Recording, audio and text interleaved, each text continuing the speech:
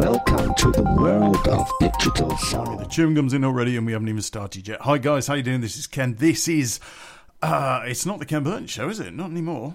Pro Shipper. I guess we'll call it Pro Shipper, shall we? So, it's the podcast story. Anyway, and I must admit, I have been dying to tell this one for a little while now, but I had to check on a few things. I really wanted to make sure that various people were sort of okay with me talking about this. Anyway, let's do the usual. All, some, none of parts of this podcast story may or may not be true. It is up to you, the listener, to decide. And leave your comments in the comments section, which will be on the intro video, which goes up on the Pro Shipper main channel, formerly known as the Ken Burton Show channel. Did you get all of that? Do you want me to write it down? Right, okay. Oh, God, where do we start? Oh, first thing as well. Yeah, guys, I hate to do this, but we are now winding down, I think. We've got various things coming up, and I'm just, you know, from a financial point of view, I can't really afford to be doing these when I could be doing other work and earning money. I really can't. I know that you kind of think, well, it only takes an hour, doesn't it? You just sit in front of a microphone and talk. No, it doesn't actually. I have to sit down and go through the board and just jot down everything that I remember and who was involved, who wasn't involved, go through and change the names, make sure it's got continuity to what's already happened before. And, you know, there's a lot of work involved in these, you know. It's a good sort of day and a half of prep before I actually record.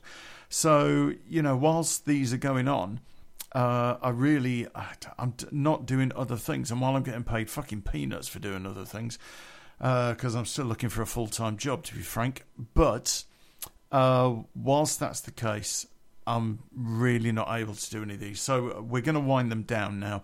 Let's say, I don't know what number this is, but let's probably do about another 2 or 3 more. Guys, if you haven't already downloaded them, I would start doing that now. Get into the website.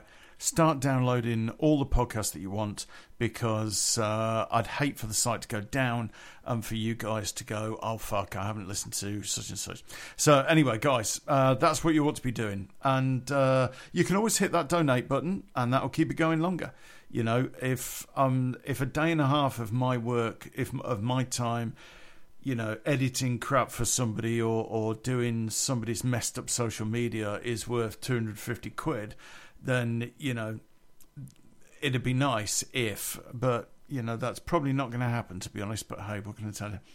So that's where we're at. Anyway, guys, podcast story this week is talking about Karen. Oh, God, I've changed Karen's name. All right, I had to change Karen's name. Had no choice in changing Karen's name.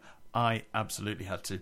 And this was kind of a little bit of a weird one, really. It was a little bit of a, I don't know.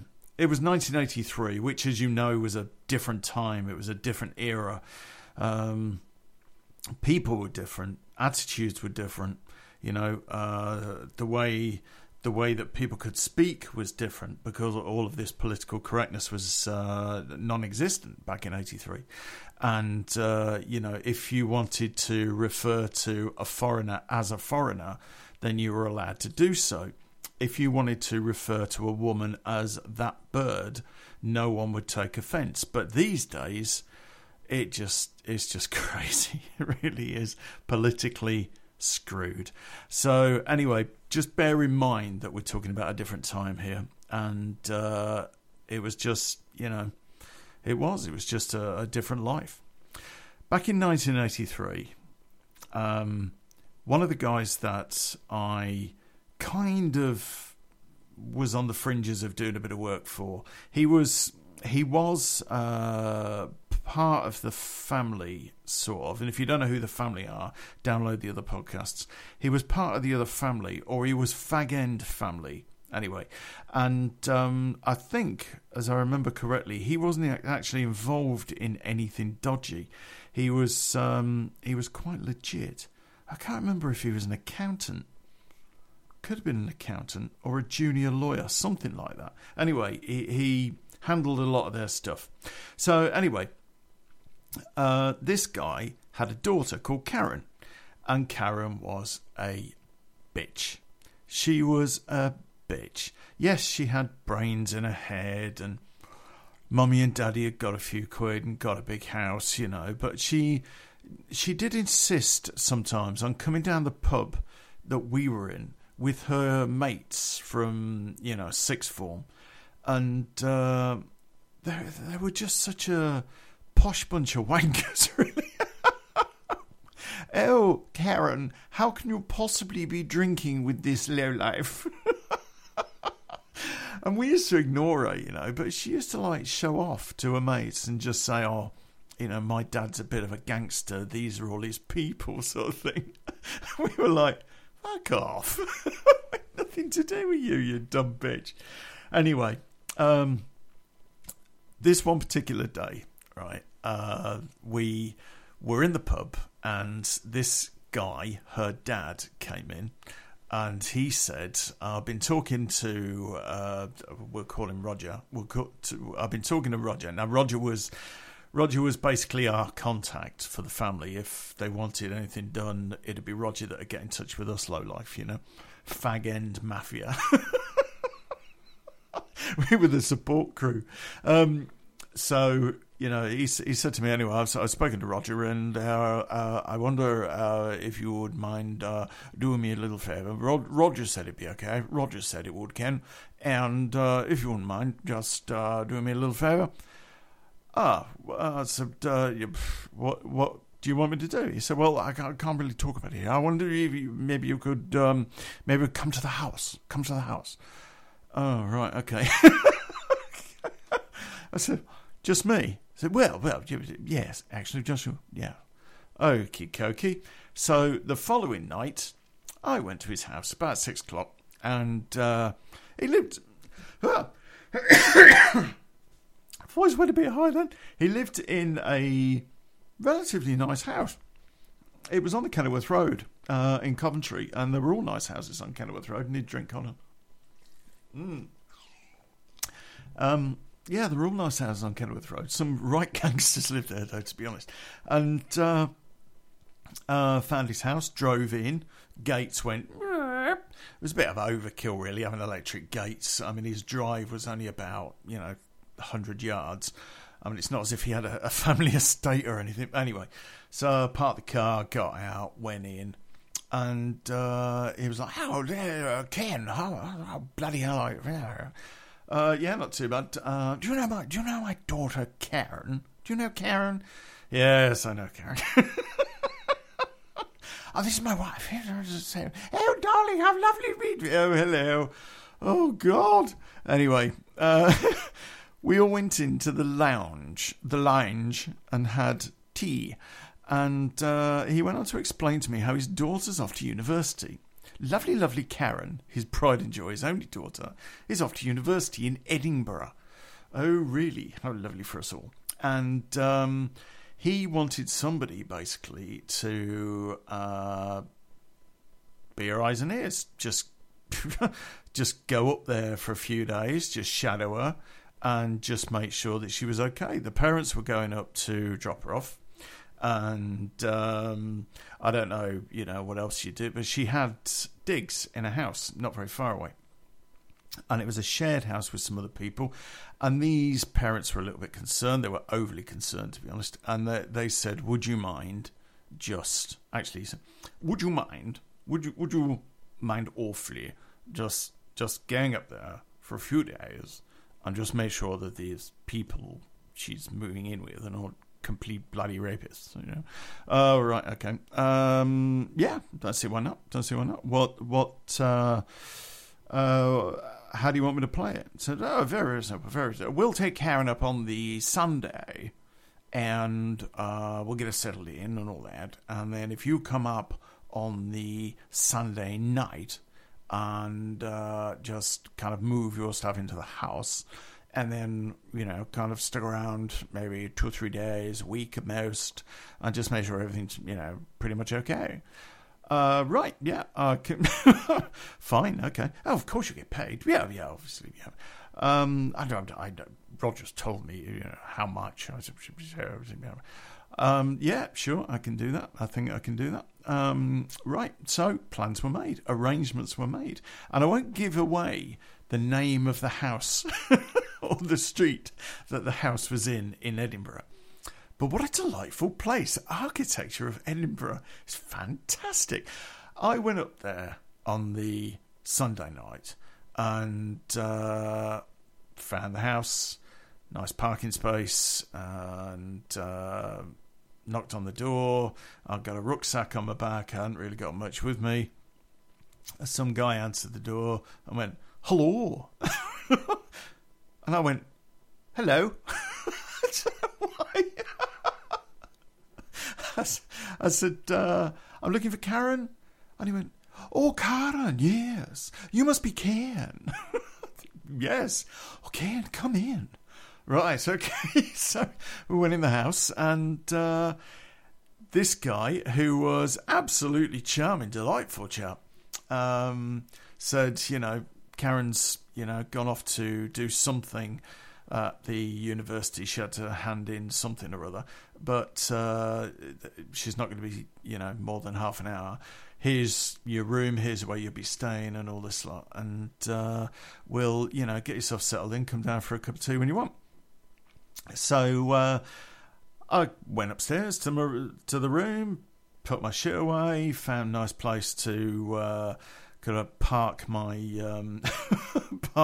Sig Sauer. I don't know why I took a gun. I don't know why.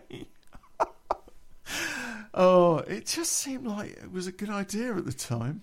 Anyway, so I went down, and just so I would come down the stairs, door went. Now, this house, right, this was a Victorian house, and you walk in the front door, and there's like a little corridor, and on the left-hand side are a set of stairs going up, and then straight on is a kitchen, and then to the right is a living room. And then there's another door, and that's it's kind of a table, some chairs. I mean, it's not a dining room table as such, but anyway. And then, this place had got like 4 bedrooms in it. So one of the guys that was going to share this house, he wasn't going to be moving in until the following week. So it's his room that I was occupying, which was more of a cupboard, actually. But they all had locks on the doors, which I thought was nice. So anyway, went down the stairs, went in the lounge. No one in there. Went in the kitchen, and Karen's in there. This guy's in there. Hello, that guy. There's another bloke. And I was like, "Hi, Karen. How's it going?" She went, "Oh, yeah, it's all right." I said, "Yeah, it's all right." Right, okay. And she introduced me to this other bloke. And he was from London's East End, and how he was going to be understood by the Scottish guy, I don't know. They spoke 2 different languages. "All right, mate, how's it fucking going? You down the Upland Piers? Oh, I'd give you some of that. Oh, yeah." And the other guy's like, "What is he saying? What is he saying? I cannot understand him." All right, okay. So anyway... So we grabbed a cup of tea, went in the front room, turned the telly on, and we had to sit down, and they were talking about various things that they were going to be doing, and there's clubs to join, and there's things, and faculty, all sorts of things they were going to be doing. And it's really important to get a something with a particular professor, and it was kind of like an internship thing. I don't know what you call it, but they were talking about it anyway. And then the subject turned to me. And Cockney Boy said, "Oh, is that right then? You're a bit of a, bit of hard man, bit of a player, like, is that? And you like up here to fucking make sure Karen is like fucking all right, and you know what I mean, mate. You know what I mean?" And this Scottish guy hadn't heard this. Obviously, Karen must told the other bloke in the car. Well, this other guy is like, "Really? So what, you're not university, you're sort of a protector?" I said, "Well, look, her mum and dad are a little bit protective, and they just want to make sure that Karen's in a nice place. She's okay. That's all, really. And Karen's going, oh, I know, they're like such wankers. Oh, God. So embarrassed. Right, okay. I have to use the female generic voice for this. Sorry. And this guy was fascinated by it. He was like, so are you like some martial arts person? Or like just a fisticuffs hard man? I said, neither, mate, neither. I'm just here to make sure Karen's okay. And he's like, there's something about you. I think you're ex-military. And no, I'm not. He said, I get it. You kind of talk about it. I get it. Yeah. I know where you're coming from. Yeah. So we went on, and he was just fascinated by me. Now, I've put on a bit of a camp voice for this guy, but he came across as being camp, but he definitely wasn't gay. Because, as I found out later, he would chat to any bird in a skirt. He would fuck a sauce bottle if it was wearing a skirt. Anyway, so we had a bit of a conversation, and then Karen said, right, I'm going out, I'm going to find the pub. Yeah. And the other guys go, oh, I am fucking up for that. Ooh, some of that, give it a pub like. Ooh. And no, he didn't quite talk like JX23. Did I just say that? Sorry, JX, I'm sorry. He'll never listen to this anyway. But that's, it wasn't. I went, yeah, I wouldn't mind a beer. What do you think then, Fraser? I'm going to call him Fraser. His name wasn't Fraser. And he's like, hey, sounds like just the thing. So we all trots off and we went down a local boozer, right? Now, this pub, particularly oldie worldy, it kind of had brasses and all sorts of things, and, you know, it was just lovely. I mean, this pub was just lovely. But all of the architecture was. I mean, I don't know if I just went to the wrong places or what, or the right places, because all the architecture that I saw was really good. And even these Victorian terraced houses, you know, they were amazing. And, you know, it just reminded me of, like, Coventry going back to the war, before the war, when Coventry was obviously bombed, and they rebuilt a lot of the houses and put high-rises in, all that sort of stuff. There was a lot of Victoria housing in those days, and I was actually born in a Victorian house, in a terrace Victorian house in Coventry. But like all of the Victorian houses in Coventry, it's very, very run down. Whereas Edinburgh, it all seemed like it had had a lot of money spent on it. And even the Victorian houses had all been restored. Certainly the area we were in. Maybe we were just in a posh area, I don't know. But it just seemed like everything had been restored. It was a really nice place. So anyway, this pub was really, really impressive. I mean, it just was. And the staff were really friendly. The people in there were really friendly. And, you know, they also were university people, quite a few of them, higher echelons of society, I would imagine. But anyway, I don't know what sort of people go to Edinburgh University, whether, you know, those that can't get into Oxford. No, I don't think that's the case. I don't think it's the case. I think it's just, you know, it was just a nice place, just was a nice place. I'd been to Oxford. I'd spent quite a lot of time in Oxford. And a good friend of mine had a massive fucking problem in Oxford. And me and about 5 other guys were in Oxford for about 3 months on and off, trying to sort this issue out with him. But anyway, so I got to know Oxford really well. And Edinburgh just reminded me of that. It just did, you know. And I just assumed, because it was my first trip, I just assumed Edinburgh is going to be a shithole. Edinburgh is going to be, you know, guys coming out of pubs at 9 o'clock in the morning, pissed and swearing at people. Hey, you want to fight you, fucking, yeah, boo. You know, but it wasn't. It just wasn't like that at all or in the slightest. And like I said, I mean, you know, maybe it is the case that I just didn't go to the right places.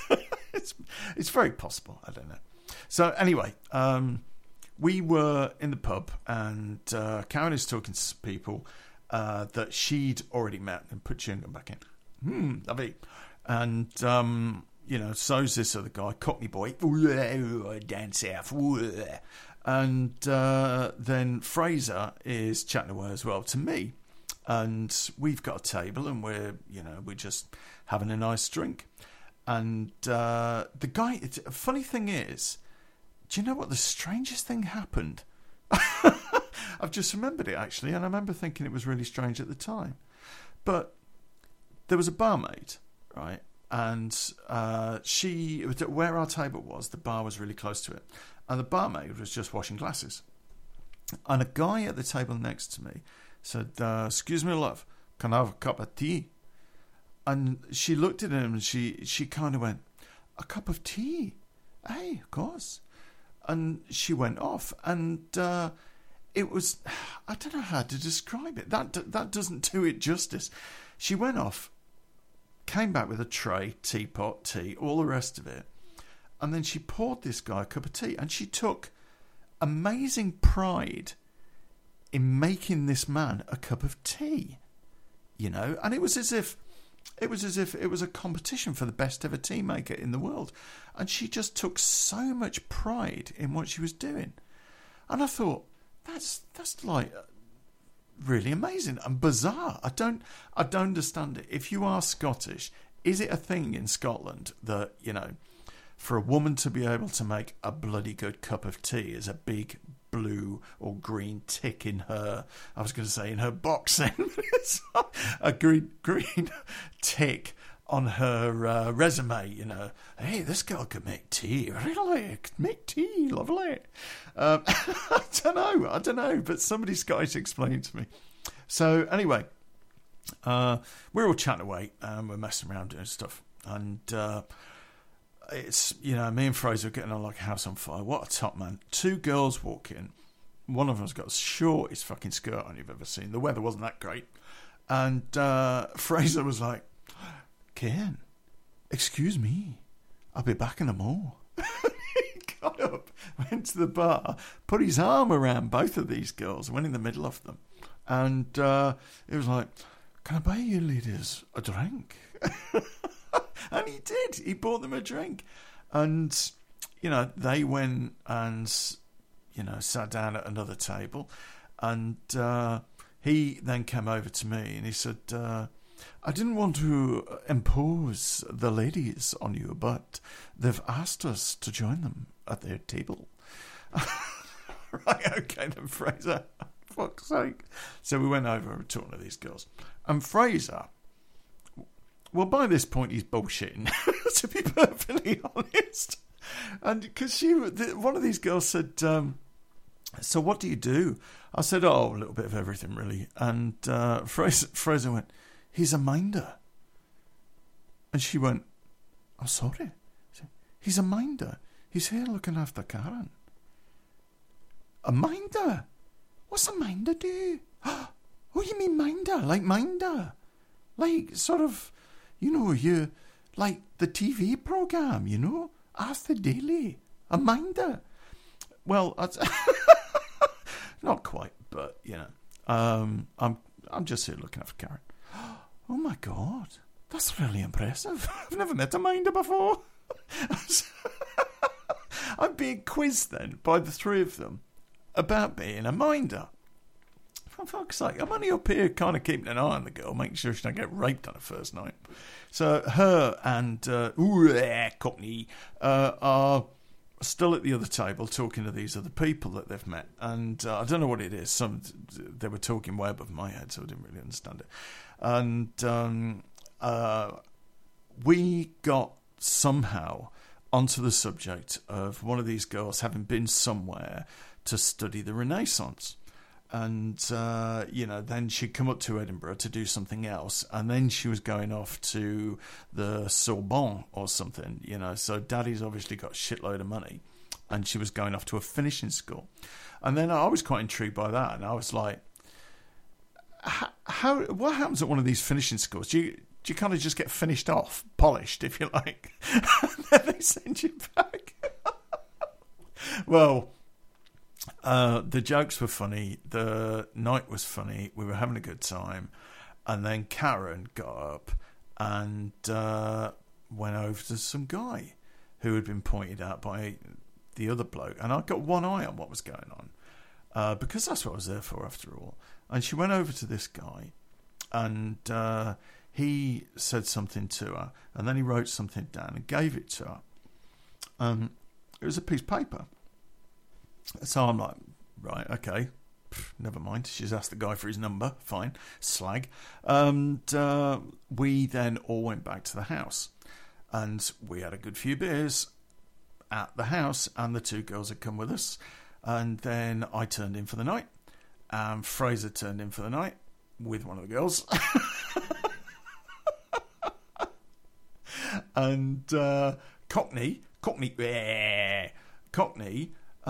was in his room, and Karen was on the sofa in the front room, because she wanted to take the sofa. So I don't know. Don't ask me why. But anyway, I'm trying to remember why she took the sofa. Oh yeah, the girl slept in her room. Right. Okay. So that's pointless, but it clears it up. Now, the best part of half midnight, I would have said, I heard somebody stirring downstairs, and I thought, dirty bastard Cockney is on top of Karen. I better go and warn him off. So I went downstairs, and there was only Karen there, and she was dressed. And then I heard a taxi pull up, and I thought, that's interesting. I said, Karen, where are you going? He said, I'm just going out for an hour or so. I'll be back. I said, well, if you're going out for an hour, I'm coming with you. He said, look, Ken, no, I've just got to go somewhere, pick something up. I'll be back. It's for college. I said, well, why do you need to go at midnight? He said, look, I just need to go and collect this. All right, I'm not explaining myself to you. I just need to go and do it now. I'll be back. I said, I'll tell you, sweetheart, I'm coming with you. So she's like, oh, fuck's sake. All right, you come with me, but you stay in the cab. Okie dokie. We went off for a little drive. We ended up by the dock, which in Edinburgh is, it's not very far away, actually. I mean, it's actually got a port, right? There is like a port basin to it, and a entrance and a few other things, and it's just one of these places, and it's quite sort of industrial. It's industrialized, but that area was absolutely crawling with lowlife, with hookers on street corners. Not that there were many street corners. There were groups of hookers stood together, and I was like, what the fuck? And the taxi stopped. And the taxi driver said, are you sure you want to get out of here, love? That's not the best place for a girl to be on her own. And I was like, don't worry, mate, I've got to. So I said, Karen, whatever the fuck this is, can it wait until at least daylight? And she was, no, it won't take a minute. And she got out. She went over to a guy holding a piece of paper in her hand. And then there was an exchange of cash versus a packet. And I thought, you fucking stupid bitch. She just bought drugs. She just bought a fucking pack of drugs. Oh, for Christ's sake. She got back in the cab. I got back in the cab. I was by the door. And I said, can you take us back to where you got us from, mate? And the cab driver went, hey, no problem. Yeah. And I said to her, do you want to hand that over now? So I took it out the fucking window. She went, you piss off, mate. I've just paid £50 for this. And she said, it's nothing, just something I need for college. I said, Karen, I know a fucking drug dealer when I see one. All right? I just know. So anyway, we went back to the house. Karen said she was going to bed. She wouldn't hand the packet over. And I thought, well, fuck it. She's going off to college tomorrow, so while she's at college, I'm going to do her fucking room and the front room and find every hidey hole in this place and see where she's hidden it. Following day, I did exactly that. I searched the place. her dad phoned at about 10 o'clock, and I lied to him and told him everything was fine. And can I tell you, I misplaced loyalty. I should have fucking told him. I should have told him. Maybe something would have been done about it at that point, but no, decided to wimp out, kind of sitting back and do something stupid like that. So anyway, we were messing around. I was messing around for the day in the flat, in the house. I watched some TV, had a little kip, and I went off to meet Karen at 3 o'clock at the university, and collected her and brought her back to the house. And the boys weren't ready to come back. Apparently they still had stuff to do, but I brought Karen back. We sat in the house and we had a complete fucking bust up, massive bust up. And she was like a different person to the girl that I knew, completely different person. And she all of a sudden turned into the stupidest fucking bitch I had ever met. She was, at one point, I told her straight I'd tell her dad if she didn't hand over the packet, and then she offered to blow me if I kept quiet about it. Oh, fuck's sake. So anyway, I just kind of tried to persuade her, and then she told me she got rid of it. So it didn't matter anyway. And I thought, you lying fuck. You didn't get rid of it at all, you lying fuck. But can't prove otherwise, so I better just shadow her. 2 days after that, we are all in our rooms. And must have been, 1 o'clock in the morning, probably. I heard the door go. And by the time I got downstairs, it was too late. She was gone. In a taxi, she's fucking off again. So I called a taxi, and whilst I was waiting for that to arrive, it didn't take very long, I was really, really contemplating phoning her mum and dad. Taxi arrived just before I was about to pick the phone up. And I got in the taxi and went down to the same place where this deal had happened. And I said to the taxi driver, look, situation is there's a girl I'm supposed to be keeping an eye on. She's sneaked out. She's with one of your mates in a cab. She's gone down to the shithole by the dock. And he knew exactly what I was talking about straight away. Oh, right, you mean Salamander? Hey. I said, wherever you call it, mate, that's where I need to go. I need to find her and just make sure she's okay. And then I stuck an extra 20 in his hand. And I said, just stick with me, because I need to get out there in a hurry. And anyway, we went there. In the interim, this taxi driver had got on his radio and contacted his mate and said, basically, is there anyone in Salamander? And the guy came back and said, I'm waiting with some girl here. So, all right, just tell me where you're at. What's your 20? And, all this sort of stuff. And as we pulled in down the street, see the other taxi, and we parked behind it. She's not in it. So I got out. I said, can you hang on, mate? And he said, hey, but if I gets hairy, mate, I'm off.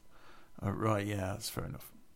So anyway, I went to the first group of girls that I found. I said, look, do you see where that girl that could just get out of that taxi went?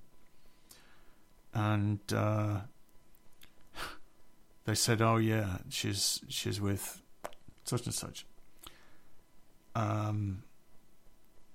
And they actually referred to this guy as Black.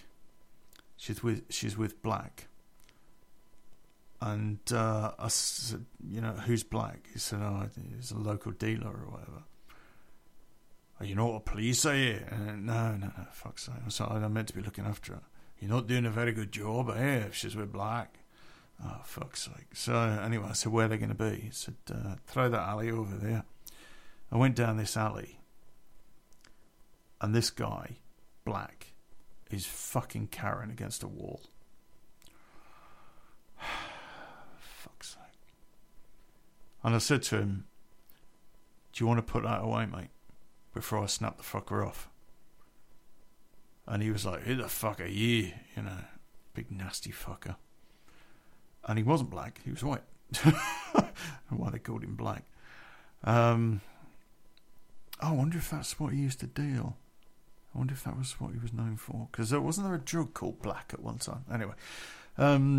So Karen, told me to fuck off.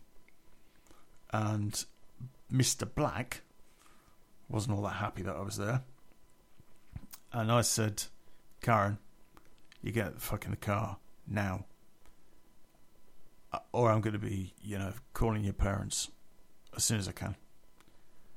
And she stormed kind of past me. And he came up to me, this guy. And he said, you have just spoiled my fun, mate. That doesn't happen to me. You don't know where you are, son. And I was like, I know where you are. And I know where to find you again if this happens again. And then I started to walk away, thinking, if I hear footsteps behind me, if he comes at me, I've really got to fucking go at him real quick because he's a big fucker. And the only way I'm going to take this guy down is to either play dirty or play cheap. Either kick him in his bollocks, stick my knee in his face, really fucking damage him big time. And then that way, at least, he's not going to fucking hump me. I didn't know if he had maybe a knife on him or what. We were really lucky. We got back to the taxis, nothing. And off we went, back to the house. And I said to her when we got back, I said, what time are you in college tomorrow? She says, I'm not in tomorrow until about 2 o'clock. I said, you don't leave this fucking house, all right? You and I are going to talk. And the end of that conversation is either going to be, you stop being a stupid bitch, or I make a fucking phone call. And she agreed. Well, morning broke. I went downstairs, grabbed a coffee, went in the front room, no Karen. Went upstairs, knocked on the door. Go away. I said, Karen, you and I are going to have a conversation. No, not now, we ain't, not now. Fucking hell. So I waited downstairs. Sure enough, about 11 o'clock she comes down. And blazing row. And Fraser was in. And Fraser came downstairs and he's like, what's going on? What's all the noise? And I said, well, Fraser, you better have the knowledge that your housemate here has been down some place called Salamander, scoring fucking drugs for sex. And he was like, I thought his eyes were going to pop out of his head. Karen, that's you and Salamander. What the fuck? So he starts having a go at her. I'm having a go at her. He's having a go at her. Cockney boy comes down. What is he going? What? So I told Cockney boy, and he's like, well, he's a girl's over 18, she do what the fuck she wants, fuck's sake. What are you getting fucking involved in it for? Fucking hell, mate. And I'm trying to tell Cockney boy to keep his nose out. He said, look, my job here this week is to make sure she survives 1 week up here. After that, I'm going to be going down south again, and she is on her own. So she has to get this either out of her system and fucking sort herself out, or she won't be staying here past next week. And anyway, Fraser's having a go at her. I'm having a go at her. Cockney's having a go at me. Cockney's having a go at Fraser. Me and Fraser having a go at Cockney. Everybody storms off. Everybody goes back to their rooms. Karen goes off to uni. And she comes back probably about 6 o'clock. And she then gives me some big lecture about how I ought to behave myself, that she could say anything, and that could be really, really bad for me. And I was like, what do you mean? And she said, I could tell my dad that you were just up here getting pissed every night and you didn't pay attention to me at all. I could tell him that I was sexually assaulted somewhere, and that I'd asked you, begged you to come with me, and you didn't come. I said, and that's what you do, is it? I said, if you force my hand, then I will. He said, just do your week and then fuck off. I was like, fucking hell, right. And I thought, that'll do. This is a phone call. So the phone was in the dining room, and I went into the dining room, picked the phone up, and she came in. I said, no, don't phone him, don't phone. And started pleading again. And she said, give me another day just to settle down. And then she gave me some big speech about how she's a single girl in a new city and, you know, just was showing off, just being a dick. Right, okay, let's give her another day. Wrong. By about 8 o'clock that night, she was out. Sneaked out. Door got closed really quietly. I was in my room, didn't even know she'd fucking gone. But I knew where she'd gone. I was just about to call a taxi so I could go down there. And taxi pulled up outside. She got out.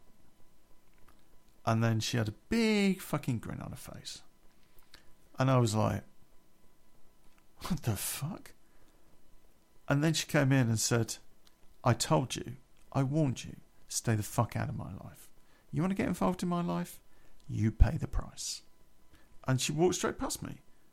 And I thought, what the fucking hell is this? And then about 20 minutes later, there's a knock on the door. And there's 2 blokes there.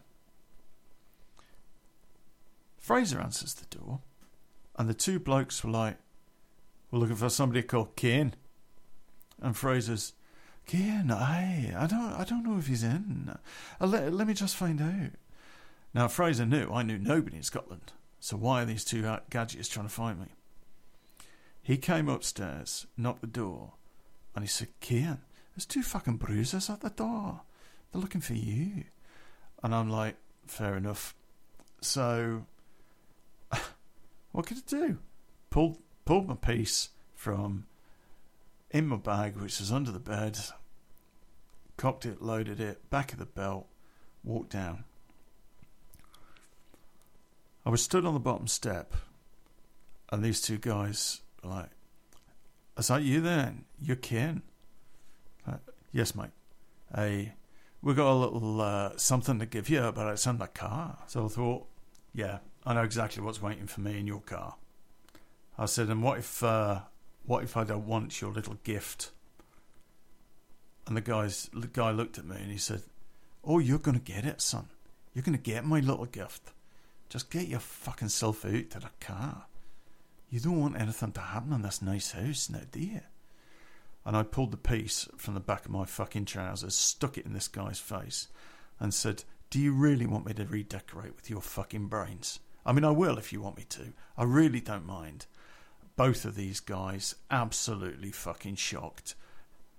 Both of them, hands in the air. All right, we're going. All right, it's no problem. Fucking hell. It's a mistake. And I was just like, it fucking better be. I said, look, guys, you want to start a war? I'll make a phone call, get 30 blokes up here. We'll come down to fucking Salamander.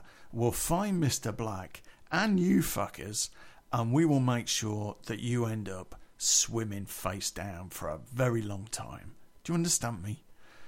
And these guys are like, hey, it's all right, it's all right. And they went back to the car. Fraser is stood behind me. And he is like, that is the coolest thing I have ever fucking seen in my life. And I was like, Fraser, to be honest, man, there is nothing cool about what I just did. I've either just started a fucking war, or I've just bought myself a fucking one-way ticket to a watery grave, one or the other. So I said, right. And I went in the front room, and I was still holding the gun. And Karen's like, what have you done? I said, you stupid fucking bitch. You stupid bitch. Anyway, I went into the dining room, picked the phone up. Karen came in. I said to Fraser, get her the fuck out of here. And he did. And I phoned Roger. And I explained to Roger what was going on. And I said, Roger, how do you want me to handle this? Do you want me to just pop this guy black? Or, do you want to send some backup up here? For, do you want to get some guys in to do the job? How do you want to play this? I don't think I offered to pop him, actually. But anyway. And Roger said, give me half an hour and I will phone you back. Sure enough, half an hour later, phone rings. I spoke to her mum and dad. She's going to be out of Edinburgh in the next few hours.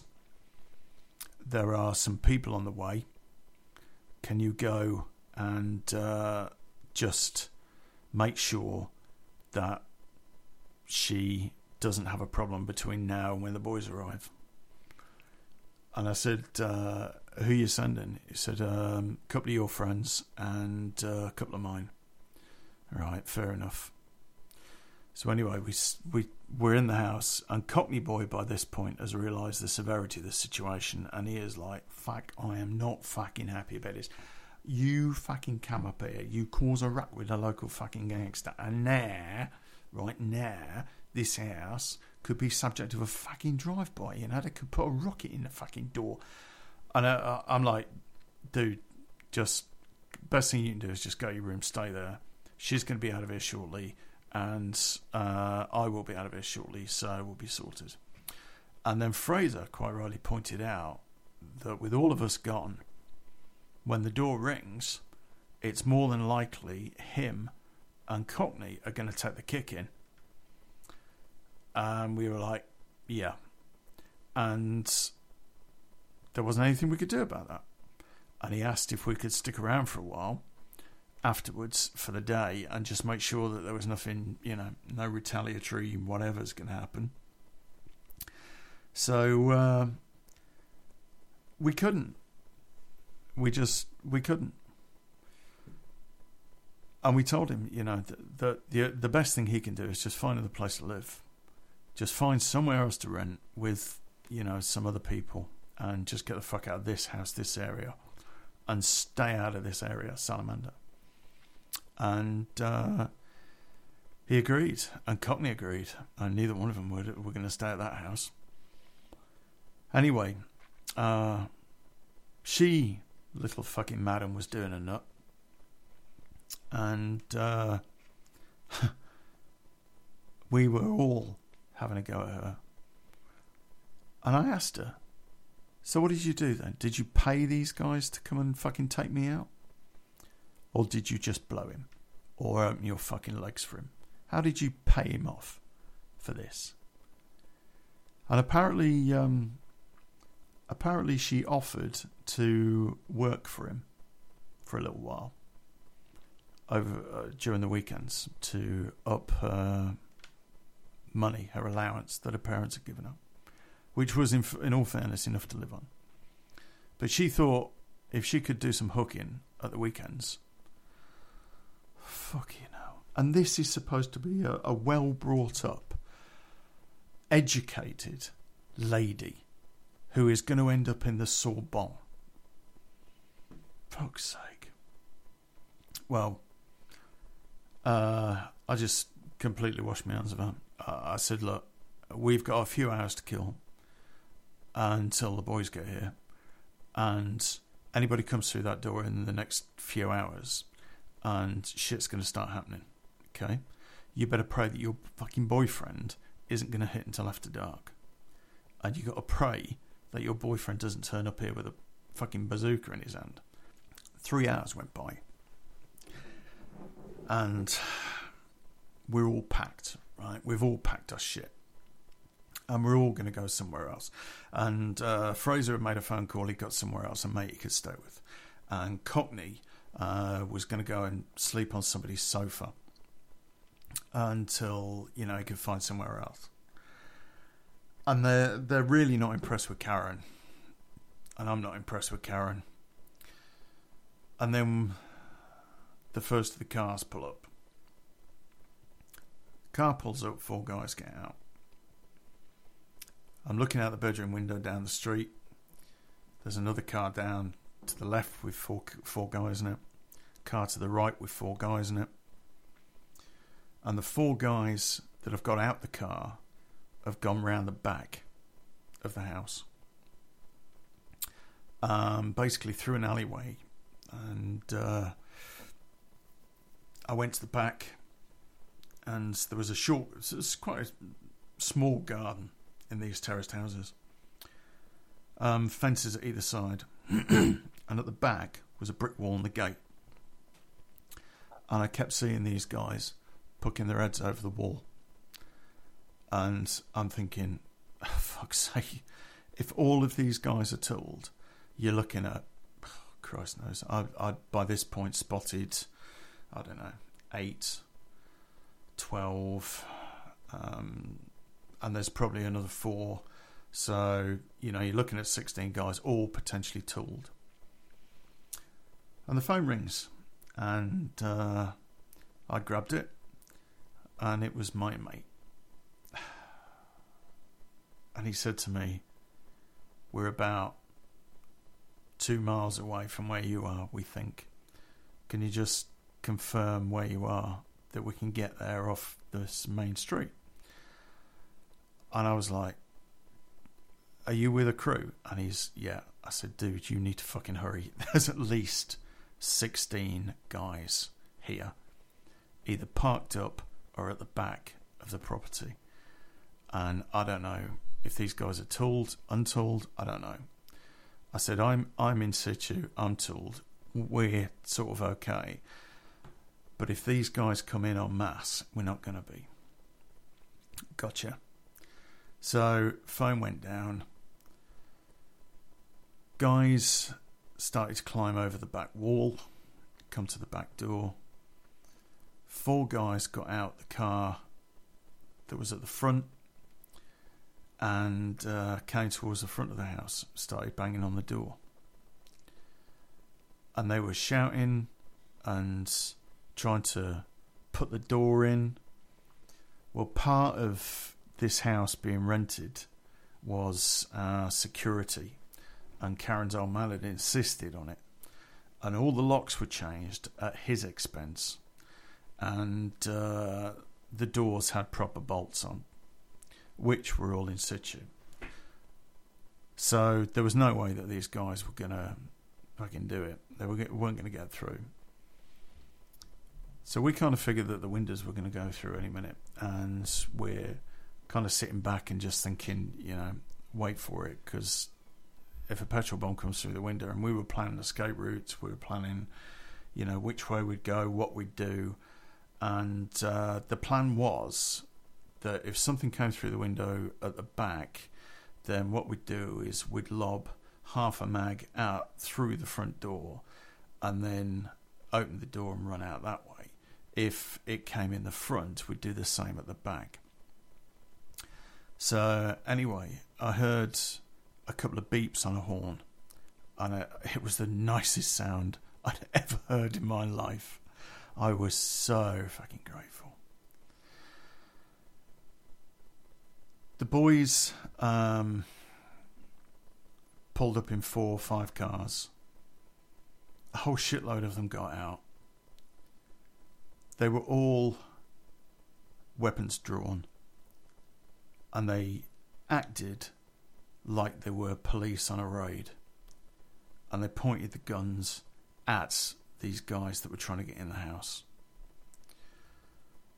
4 or 5 guys were around the back, went over the wall, and the way that they were acting was police standard practice. It was all this, get on the ground, show me your hands, get on the ground. And that's, exactly what they did. And a couple of the neighbours came out and the boys shouted, police, get back in your house, get back in your house. And one car went speeding off, and that was one of the cars, their cars with 4 guys in it. And another screecher brakes, and another car went off the other direction. And we undid the bolts on the doors, and we got out. We went past these guys and we got out. One of the guys that was at the front door was Mr. Black. I recognised him. Although he didn't have his dick out, I still recognised him. And as I went past him, I pointed the gun in his face and said, you don't know how lucky you are, sunshine. And then I kicked him very, very squarely in the side of his chest. And then we got into various cars.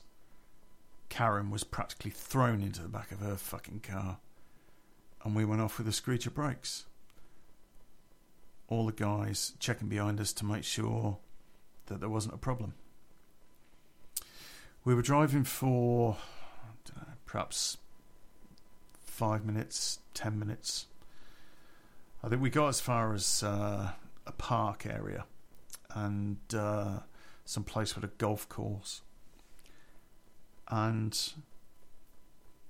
one of the cars, or one of our guys, was waiting there. All of the weapons got put into his car, and we all drove off.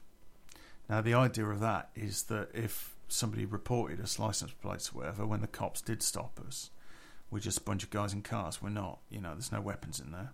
If anyone saw a gun, they were exaggerating. And that car went off in a different direction to us, and we set the long journey home.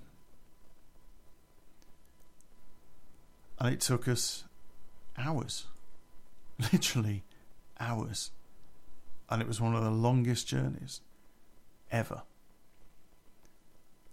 And when we got back, the car that had Karen in it went straight off to meet up with Roger. Car that had me in it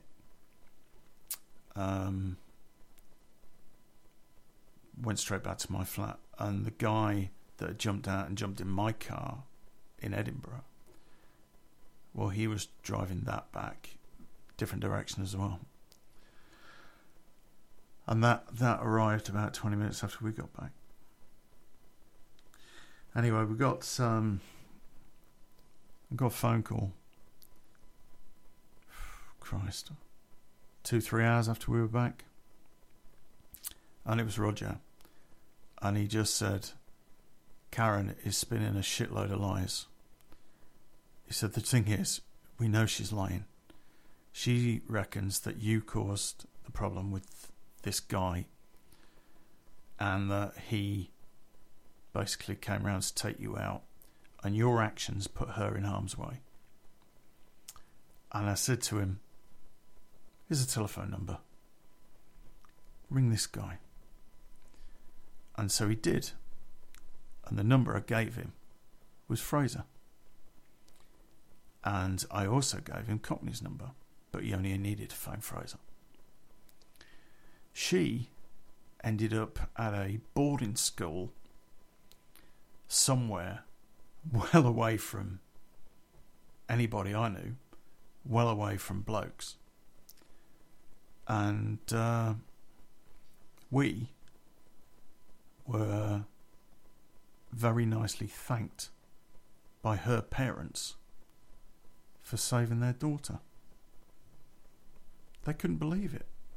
They couldn't believe she would have taken this life of part-time prostitution and hanging around with low-life pieces of shit like that guy. It's really weird.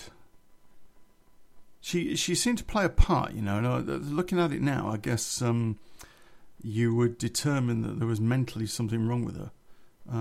Some sort of attention-seeking from the early days of her bringing her mates into the pub to look at the low life my dad employs, to, you know, being a prostitute drug taker. I mean, I didn't know she was a drug taker. I don't give a shit, really. So anyway, we got paid. I got paid.